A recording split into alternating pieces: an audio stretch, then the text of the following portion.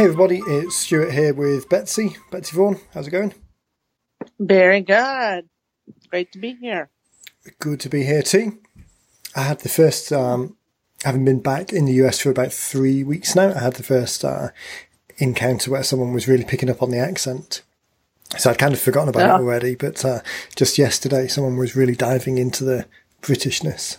I must have said something. I think I said cheers instead of thank you. Cheers. So slowly Cheers, acclimatizing. Wonky. I said wonky to somebody the other day, and they're like, what? Which is one of those things I picked up from you, wonky. I'm slowly trying to increase that sphere of influence to bring back British words. So, well, really, I mean, it's everything you say. It doesn't matter what you say. Sounds so sophisticated, and see, that's why I had to. That's why I had to move countries, because it really doesn't work like that back in the UK. And we're so much. Yep. So maybe some of that will rub off on. It might, it will balance out. Right. So today we are going to talk about Kindles versus printed books. I was going to say traditional books, but I guess there's more and more of a tradition of Kindles being traditional, or a generation of people coming behind us where they're perhaps more used to that than a traditional print book. So I think there's a couple of... Yeah, that's true. How do you feel about the Kindle versus the traditional print book? Are you just a Kindle guy, or... I have a Kindle. I've got a Kindle app on the iPad. The Kindle that I've got is actually super old. I mean, it must be 10 years old by now. It's one of the old ones with a keyboard, but I just don't use it enough to justify updating it. So maybe 60%, or maybe even more than that, 80% of the books that I've read recently have been not physical. Probably a bit more than that, thinking about it. But the one thing, and this is kind of jumping to the chase on the bones of the call, I guess. But the one thing that is different is if you buy a book and it's physically sat on your shelf, there's a physical reminder that at some point you wanted to read it. Whereas the digital versions of things disappear into the digital void, and there's nothing to ever remind you that that book's there. So as a consumer, as a reader, I notice that quite a lot. But as an author, as someone who wants our books to be read, super conscious of that, and that kind of effectiveness issue around print versus digital. So we're going to dive, that's going to be one of the main points that we get to shortly, how to make the most of that platform given the constraints around kind of visibility. What about you? I think it is, like one of you said, it is that generation coming up behind us is I think they're all about the Kindle, the electronic version of a book versus the print book, the print book. I personally am not, I want the book. I want to turn the pages. I want to smell the pages. I want to, I'm old school that way, so I still order books. Lucy's, I still go to, She like that? Lucy's the same. That? Yeah, very much so. The convenience trumps it for me. It's definitely, I really don't want to be flying with half a bag full of paper.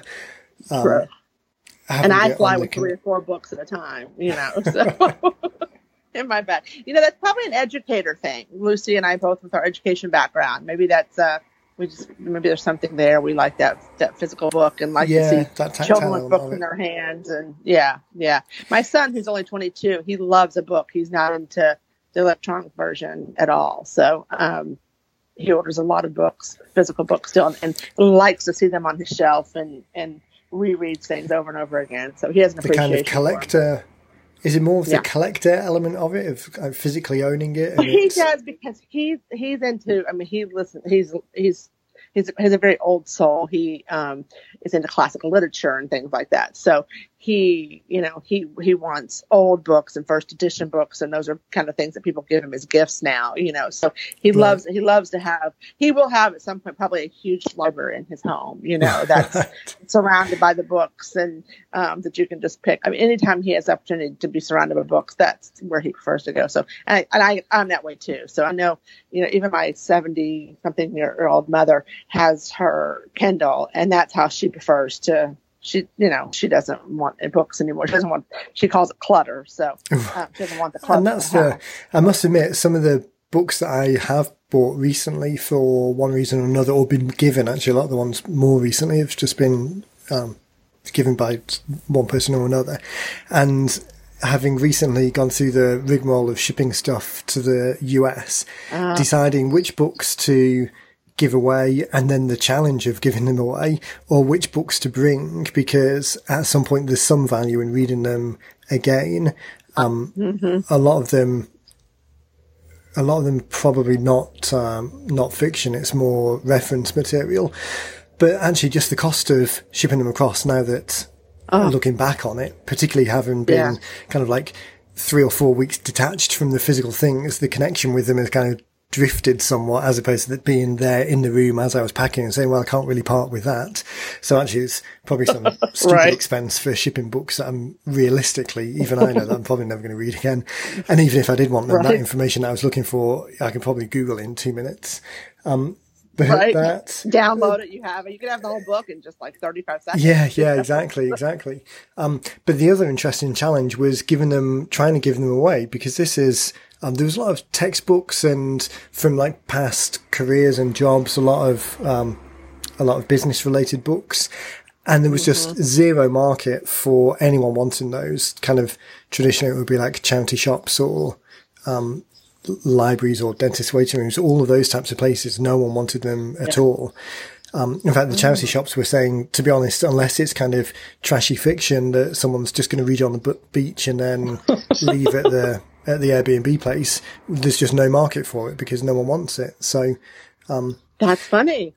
Yeah, it was really interesting. So, I mean, there was probably hundreds, if not, probably not quite thousands, but hundreds of dollars worth of books that just got recycled in the end, because there was no recycled / dumped on my parents when I was kind of flying out the door because I was running late. So they'll probably still be in the garage at my parents when I go back next time. Right. So that being said, let's kind of circle that back into what we're talking about here and make it a little bit more relevant. So a couple of key points that have come up from just that discussion. One is we've said it before, to be honest, but just the reading rates generally are going down over time, not going up over time. So fewer people are reading things, whether it's digital or in print, because the average attention span is falling across the board. And then that staying front of mind element of a book does take up physical space, and there are visual cues. It's sat on a shelf somewhere. That means that it can be referred to later. The digital equivalent of that is infinitesimally smaller, the likelihood that it's ever going to get read again, because it's just never going to get passed over again. I don't have that many books on my Kindle, maybe 30, if that, over the last however many years. But even those, I think the default library view is chronological, with newest first. So there's no circumstance that I can think of that I really scroll past the first page of a book in that library. Even when it's on an iPad version, so you've got kind of like a visual representation of the shelf, the likelihood of scrolling further down the list is super small. And then to actually stop, take the time to read it, get to a call to action so that there's a follow-on step, which again, we're not talking about fiction books, we're talking about books to engage a conversation and get a call to action. So there's definitely that element of staying front of mind and keeping that conversation going. So as with everything that we talk about, it really comes down to what's the job of work? What's the intent? What's the funnel? How do you anticipate these things being made, being used rather? It's not just a kind of build it and they will come type thing. This isn't fiction where you're talking about, or even books for entertainment to a certain degree, although hopefully they are entertaining in so much as they're providing value. But it's not really an entertainment thing where, I'm going to write this book, I'm going to build it and they will come. It's going to be so engaging that it will go viral and get attention from there. The likelihood of all of that, or the serendipity that you're expecting for all of that to turn around, is just very unlikely. So we've got to think of better ways of making sure that conversation moves forward as soon as possible. Right. Okay. The build it and they will come type thing, we've been talking to a couple of people recently who have kind of fallen in that camp of I knew this was a good thing to do. I should just do it. And when I do it, then magic things will happen because it will be done. That kind of logical fallacy. We've talked before about really starting with the end in mind and working backwards. So in that case, where you do think about the use case, where you do think about how the funnel all sticks together, then a digital version of the book, whether it's Kindle or PDF, might make sense. So there might well be value in structuring it or delivering it digitally because it fits into the overall funnel that you're trying to do a little bit more. There might be a lot of background noise here today because for some reason there must be some construction work going on down the road from the house, because this road outside is usually relatively quiet, but there's like trucks hammering up and down here every few minutes at the moment. So right. Apologies for any big background noise. Okay, completely distracted then. What were we talking about? Oh, the use case. So the difference in the physical and let's talk about the differences in the physical ones and the digital ones. And in the digital ones, there's two cases to talk about. There's kind of the PDF version and the Kindle version, because both digital, but they've both got slightly different benefits and constraints. So the main difference is that ability for it to sit on the shelf and have a slightly longer life than a digital version. There's also the thumbability of it, for want of a more realistic actual word, but that kind of flick throughness. So we've said on previous shows that everyone reads the front page, the title, the cover. It's the thing that captures people's attentions. Everyone reads the back cover because people flick over and look at it, and that's a great place for the call to action because it kind of bypasses that. It's the second most important real estate. It bypasses that need for people to read the entire content in order to get to the call to action, and it kind of anchors the call to action for the people who do sit down and read it because they know the destination, they know where they're leading towards. So there's the thumbability of it, and even the thumbability of the content itself, of the chapters. The content structure, the chapter titles being kind of, if you only looked at the table of contents, telling that story of how to get to the problem on the cover to the answer on the back cover, those chapters being the very obvious kind of waypoints on the journey. As you're thumbing through and you're clearly seeing those chapter titles pop out as you just flick from page to page, again, that's almost enough to create that narrative. It's almost like people, like a cartoon of someone speed reading and just kind of flicking through the book. I'm not sure how that noise will come out in the transcript, but that kind of flicking with your thumb page to page like a flick book. But seeing the chapter titles pass by, it's almost like you're giving yourself a get out of jail free card to allow yourself to take the next step without actually having read it, because you've done, do you know what I'm trying to say? You've kind of done some steps in terms of reading something. I've physically had the book in my hand and I've done something. Therefore, the next logical step is to do the next stage rather than actually reading each word on the page. So those are all of the benefits of, or those are a good number of the benefits of physical, that kind of longevity almost. The downside of physical is the cost overhead and the delivery overhead. You've actually physically got to get it in someone's hands, which requires you either need to be in the same place at the same time as them, or the book needs to be at the same place at the same time, or you need to get their address. And in theory, particularly for starting newer relationships, all of these additional steps are barriers to entry. They're kind of confounding factors or elements to slow down that speed that you want in taking things from that velocity of the thought. Someone's had the thought that they've got the problem, they've had the thought that they want to fix it, and how can you, with the most velocity, the most momentum, get from A to B? And a physical book, in a lot of ways, does slow all of that down. So the upside on the digital front then is exactly that speed. You can deliver something to someone immediately with the minimum number of steps. I mean, in theory, if you could run a AdWords ad or Facebook ad to a download page that just offered the download there straight away with no opt-in whatsoever, if you were confident about the journey that you were taking them on in the book, if you were confident about the minimum viable commitment, call to action, the clear next step that obviously adds value, then you can give the first step away for zero cost. Typically, that's not what we recommend. We typically recommend that it is behind at least an email opt-in. just to start that conversation and allow it to continue over email. But there are definitely use cases where you might want to speed it through. And from a velocity point of view, that is absolutely the fastest. When you're at an event, we were talking to Focus, maybe the beginning of last month, and talking about the people at her event. She separately had a way of collecting their names and email addresses because it was provided by the event vendor. So just putting one of the slides up on screen as you're talking through having this perfect relationship with people, what you really want to do is look at the second chapter in the book, because we dive deep into this particular point. So up on the screen behind me, here's the URL. Just go and download it straight away. Grab that copy, and then you can see the checklist that we're talking about to do whatever. Again, think about what the use case is and then have the delivery to match, not vice versa. So the upside is speed, really.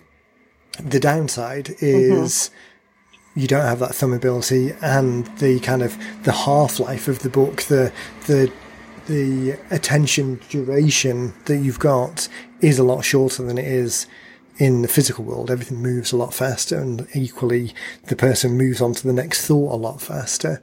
So in that scenario, you want to really make sure that you've got the opportunity to keep that velocity going and move on to the next step as quick as possible. So you might need to be more aggressive with the call to action suggestions. You might need to be more aggressive with the go here for the next step, or if you want more information about this, here's another link to follow, here's another piece of information to follow, which in the physical world. Sorry, go for it. Yeah, I think that's I just had that conversation with somebody this week about they were concerned, that by having a Kindle version or putting it on Amazon, that whole process, that they were going to miss out. And my recommendation was, we weren't going to head that direction yet with this person. But I said, we'll just have to focus on that stronger call to action. Really it's going to have to be really compelling, and it's going to have to be really in your face, in order to, because someone's buying it, excuse me, on Amazon, a Kindle version, you're not capturing that. You have no idea who they are. Yeah. Joe Schmo from Michigan, you're really missing the opportunity to engage that person. So we were just sort of from our recommendation, we'll do it, but I always try to push it off in the beginning, I think definitely exactly. And I think, just as you said, it definitely shouldn't be the primary focus. So those constraints or benefits we were talking about a moment ago primarily apply to the PDF version of it, the digital version of it, because then you do have slightly more control about what elements are included, excluded.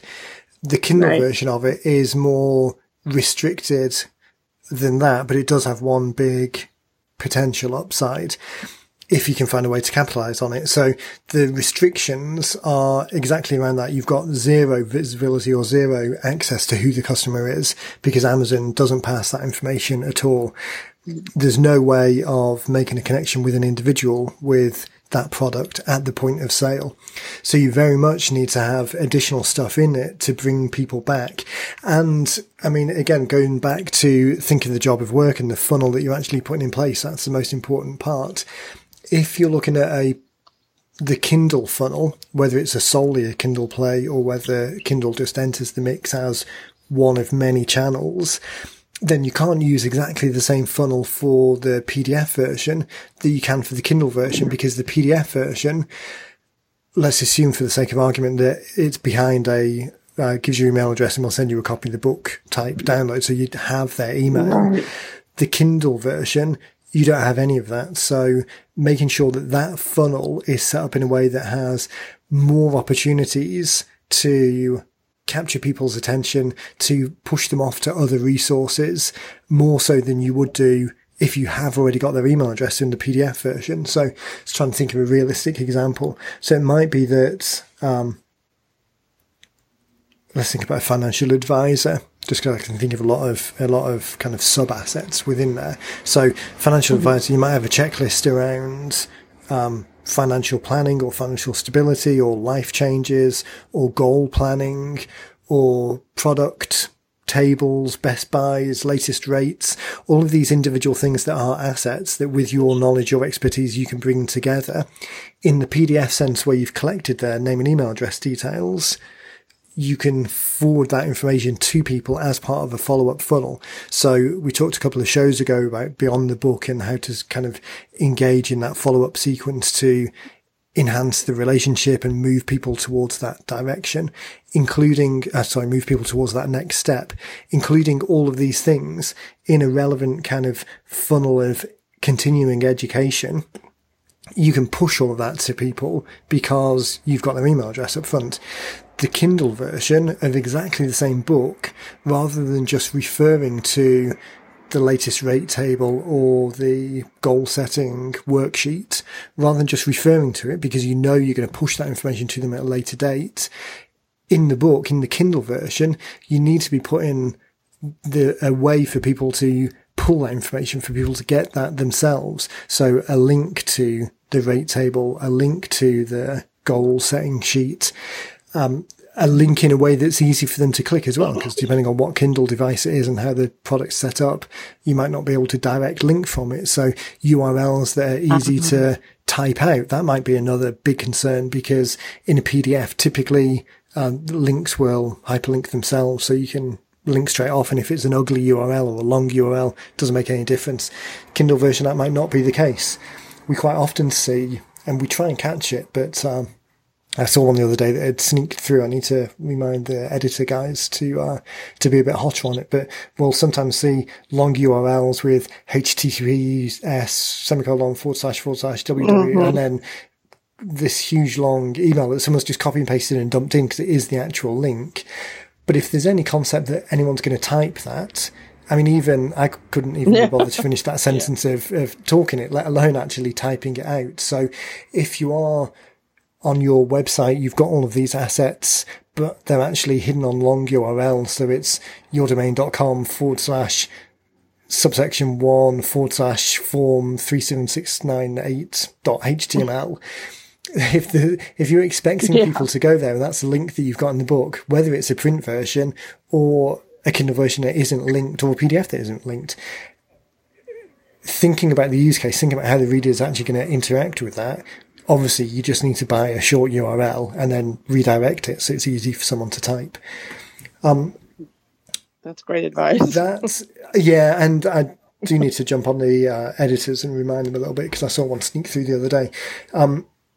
So that kind of that kind of technical setup makes a difference, and the use case. But really, jumping back to Kindle, the big thing is that you don't have the opportunity to capture any details. So that's the downside. The upside is the Amazon Marketplace as a credibility play, which I'll come back to in a second, but B, the access to the audience.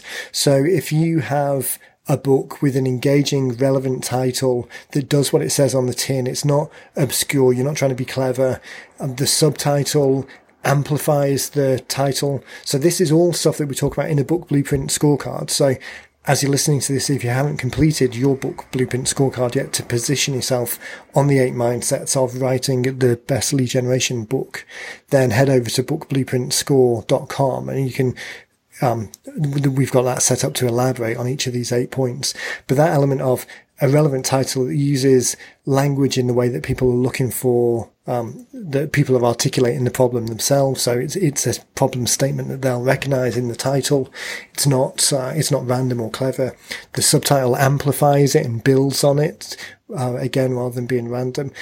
The description of your book that you've got in there in the store entry, in the Kindle store entry, builds on it a little bit more. It uses relevant terms to describe the situation that you're talking about. All of this means that the searchability or the discovery of your book is likely to be more, because as people are searching for certain things, hopefully your book will come up as part of the result. The only element to add in there, just from a realistic search perspective, it's like an organic search in Google. 15 years ago, maybe even 10 years ago, although maybe not now because time is marching on and 10 years ago isn't actually that long ago. Right. But 15 years ago, 20 years ago, having a website that talked about a relatively specific problem in detailed ways, that had lots of words that described the problem, just by virtue of the fact that there were fewer websites around, meant that you stood more of a chance of coming up in a search result. Nowadays, because there are so many sites and it's just such a competitive marketplace, the likelihood of getting organic results with no other elements contributing to that is pretty slim. The same with the book in the Kindle store, particularly because of the low barrier to entry, but even in the physical store, just expecting to get search traffic from there, whilst it does happen, it's a far more competitive environment now than it was a number of years ago. Now that varies depending on your niche. If you're a financial advisor or a life coach, it's going to be tough because there's a lot of competition there. If you're what's an example? I'm trying to think of a smaller language. I was going to say French or Italian. Maybe Italian, your books are written in Italian talking about a specific problem to a region in Italy. The likelihood of someone else having written that is a lot slimmer, so therefore you've got a lot more chance. So again, just like traditional competitive advantage or disadvantage, that kind of SWOT analysis type approach to looking at it. I just took a breath and realised that I've been talking a lot, and I'm not sure whether that was coherently following one. It's all good stuff. It's all good. Because it's come up a couple of times. This happens quite a lot in the shows, actually. We don't necessarily have a big forward schedule of things that we want to talk about. There's a couple of things that we do, but generally speaking, we talk about what's happened in the previous weeks, and where quite a few people have asked similar questions, then all of this kind of pent-up knowledge, you just want to dump it out on the call, and it turns into a call like this. So where did we get to? We were talking about the benefits of each and the challenges with the Kindle platform and the benefits of the Kindle platform. I think we've touched on the main points, and the main point being, again, going back to the thing that we always end up saying, think about the funnel first, think about the job of work, and then come back to how best to achieve that.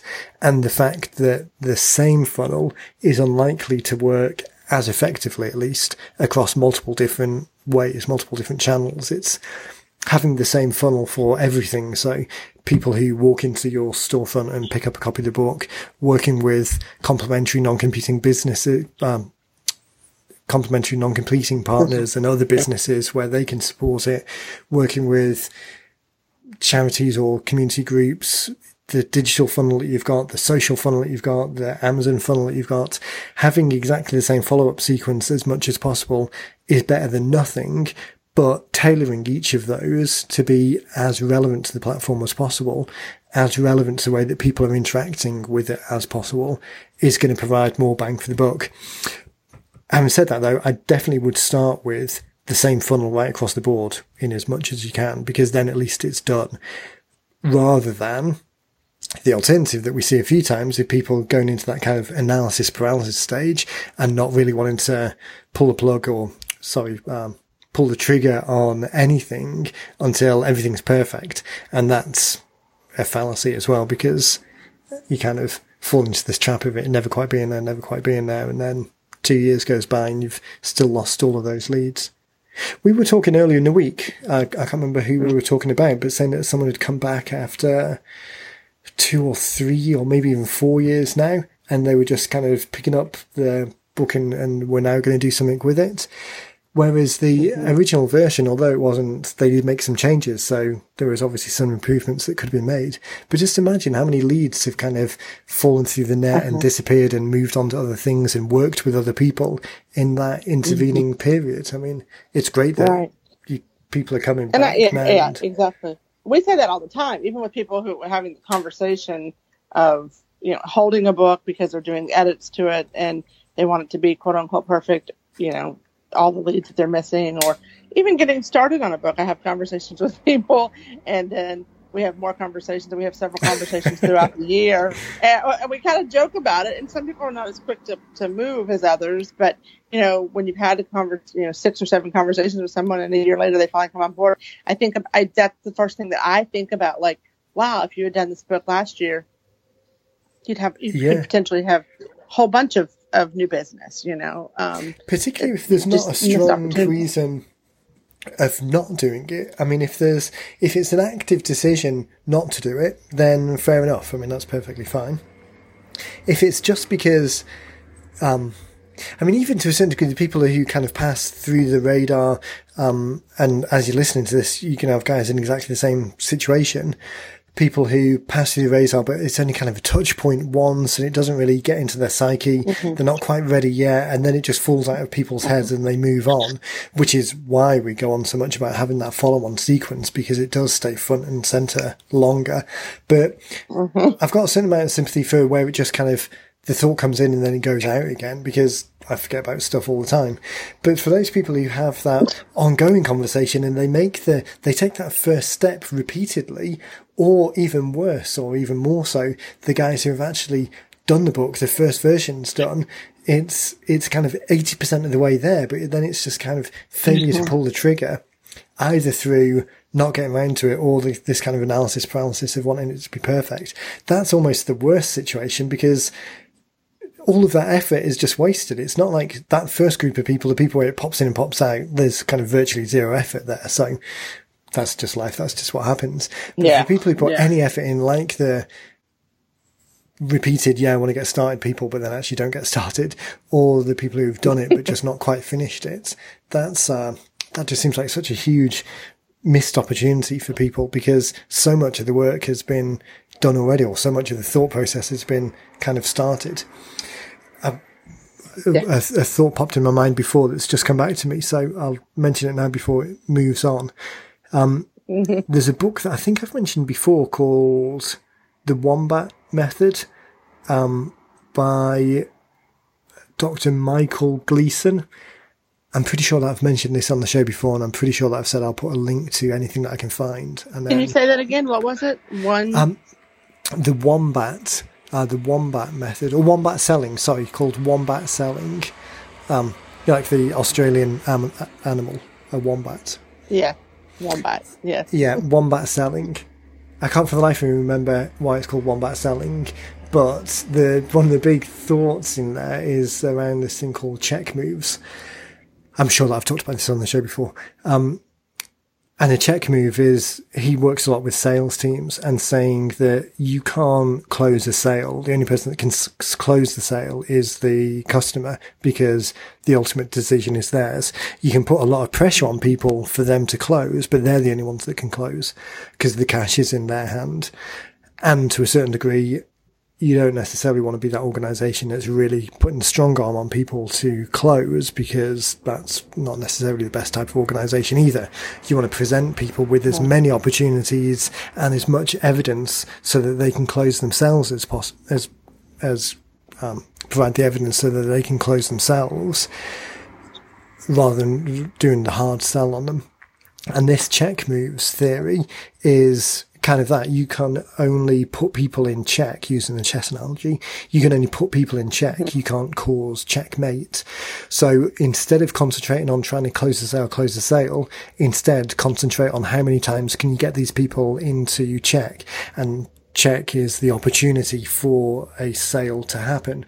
So that's the same with the things that we've been talking about, both in terms of the physical book or the PDF where you've got their details already and you follow up by email, causing those check moves, or in the Kindle version, in the copy itself, you'd need to include more of those check moves in the copy, because that's the only exposure you've got to people. So one of the classic examples that we talk about a lot is this kind of concept of a 3-stage approach on the call to action on the back of the book. So the next steps for people, as much as possible, give them a 0 commitment option, a minimal commitment option, and the opportunity of actually pull the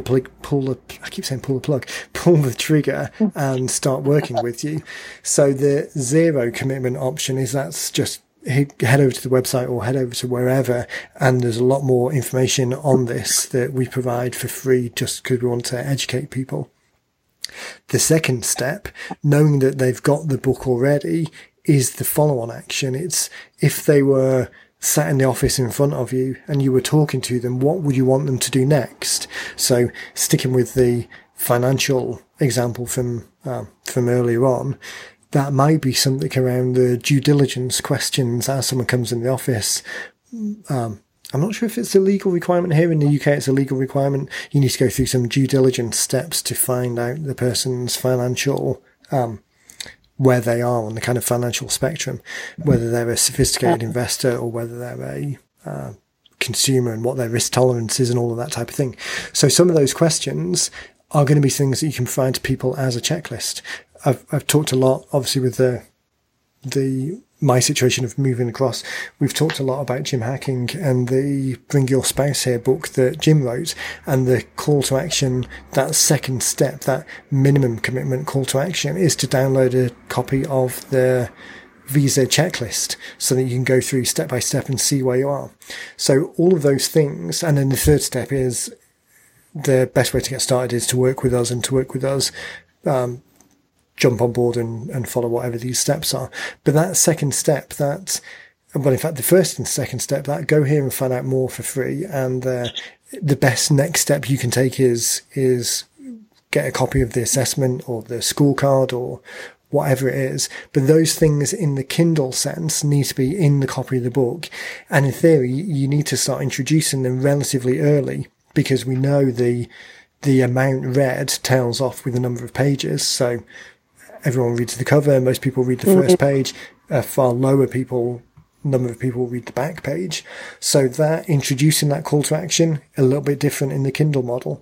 Start introducing those options, those check moves, those way of allowing people to engage outside of the confines of the book, all need to start being introduced a little bit earlier, because there's them reading the book is the only option you've got to communicate with them, because you don't get their email address. You don't get the way of following up with them as you would do in outside of the Kindle environment. Yeah. There we go. Very good. Yeah. I think I've got to the stage where my voice is about giving up. That whole Kindle model, we didn't even touch on the kind of bestseller things, and the credibility thing, which we don't really get into at all. It's not a scam, but what's a nice way of saying that it's maybe manipulating the system? I think that's a fair way to say it. Yeah, manipulating. It is a manipulation of the system. Yeah. The problem with saying that something is a bestseller, or saying that you're a number one best-selling author, is that badge has with it a certain amount of expectation. And whether that expectation or not is based on reality, so the fact that you can get a book to a bestseller in a subcategory of a Kindle bookstore, the fact that technically you can do it, is still, if you ask the average person on the street what their expectation of a number one bestseller was, it will be very different from what you are actually delivering. Unless, of course, that is what you're delivering. So if your focus is on the book, you want to make it into a bestseller, you want to put all of that time and effort into making it a substantial volume that stands on its own as a definitive source of information that people would happily and willingly pay $10, $15, $20 for, then this little bit that I'm talking about now doesn't apply, because that's typically not what we're talking about. We're talking about a book that engages people, and the majority of people who are out there talking about becoming a bestseller in order to get more business, they're not also talking about investing tens of thousands of dollars and months worth of time. However, as always, depends on what the use case is, depending on what the funnel is, depending on what the end product is. If that is what you're doing, then ignore this next few minutes, and because you are taking those steps. But for people, when they hear bestseller, there's an expectation around it. It's the same we've talked about in the shows before about charging for the books on Amazon. There's a minimum price that you have to charge, but some people want to charge $10, $15, $20 for the physical book. And the problem is, when you look at the competitive landscape of what other books are being sold for that, you'll typically see best-selling authors with books of 150, 250, 300 pages selling for that same price. And unless you're going in at that level, which isn't what we're talking about, if that is what you're doing, this podcast isn't probably going to give you all of the answers. It will point you in the right direction, but you then also got a lot of work to do on top of that. Our process isn't going to get you to that. That's not what we do. So the downside of the credibility play in the Kindle or even the Amazon store is there's the risk of this expectation gap. And it's definitely not all the time, because there are plenty of very concise books that absolutely deliver value. And certainly that's what we do talk about. We do talk about delivering value in the content, answer the one question as deeply and as comprehensively as possible, give people the opportunity then to learn more and to take their understanding to the next step. But it's just where it's coming from.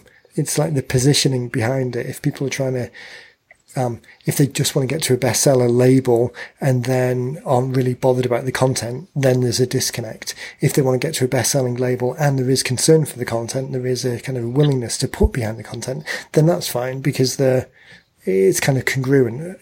Ask the average person on the street, is this a bestseller? Then they might say yes if it meets those criteria. So the social proof side of things, I would think about that as a benefit of a secondary or tertiary benefit of doing this, rather than the primary reason for doing it. The primary reason for doing it should be engaging and starting the conversation and then moving it forward. And if you do the work necessary to make it a bestseller, or if it happens to become a bestseller, that's great. It's an added bonus, rather than doing it from the point of view of, I'm going to game the system to get that, and then I've got to follow up with something that kind of meets that criteria. That's some very good points there that you made. Definitely. Well, hopefully it's hard for, whenever, because that's when I speak to people. Oh, I want this to be an Amazon bestseller, and that just it's from my perspective. I never want to promise anything, and it's not something that we do, and it's not, well, obviously we'll put the book on Amazon and we'll help you set it up and stuff, but it's not the right process, for you. And what's the reason for doing it as well? Exactly. I think there is a little bit, we started off the conversation, so it closes out nicely by saying the build it and they will come type model isn't really realistic, because if it ever was realistic, to a certain degree, it was a coincidence of a gap in the market and the supply and demand mix. So if you're the only Kindle book in town, then you're going to be a bestseller because there's no other competition. If there's 10 million competitive books out there now, that's more of a difficult thing. But it's the intent behind it. If you just want to be a bestseller because you think it will magically make things happen, then that's probably not the case. If you want to be a bestseller because it's actively supporting other things, because you know that within your environment you want to get on the speaking circuit, and looking at all of the other speakers out there, they all have this best-selling label that they can apply to themselves, so therefore it ticks that box and moves it forward, then that's more of a valid case than, oh yeah, I just want it because someone said it was a good idea. Yeah. So with all of that being said, let's wrap up. I think a couple of actions then for people. Really, the best thing you can do if you haven't yet completed your Book Blueprint scorecard is head over to Book Blueprint Score and go through the steps that allow you to assess yourself on the 8 mindsets. If being a best-selling author within an Amazon category is important to you, we've not, like we said, that's not really something we focus on, but these 8 mindsets will definitely help you assess where you are across the board and put you in the best possible place to get to that stage, even if that stage is outside of something that we particularly talk about. So top point is head over to bookblueprintscore.com.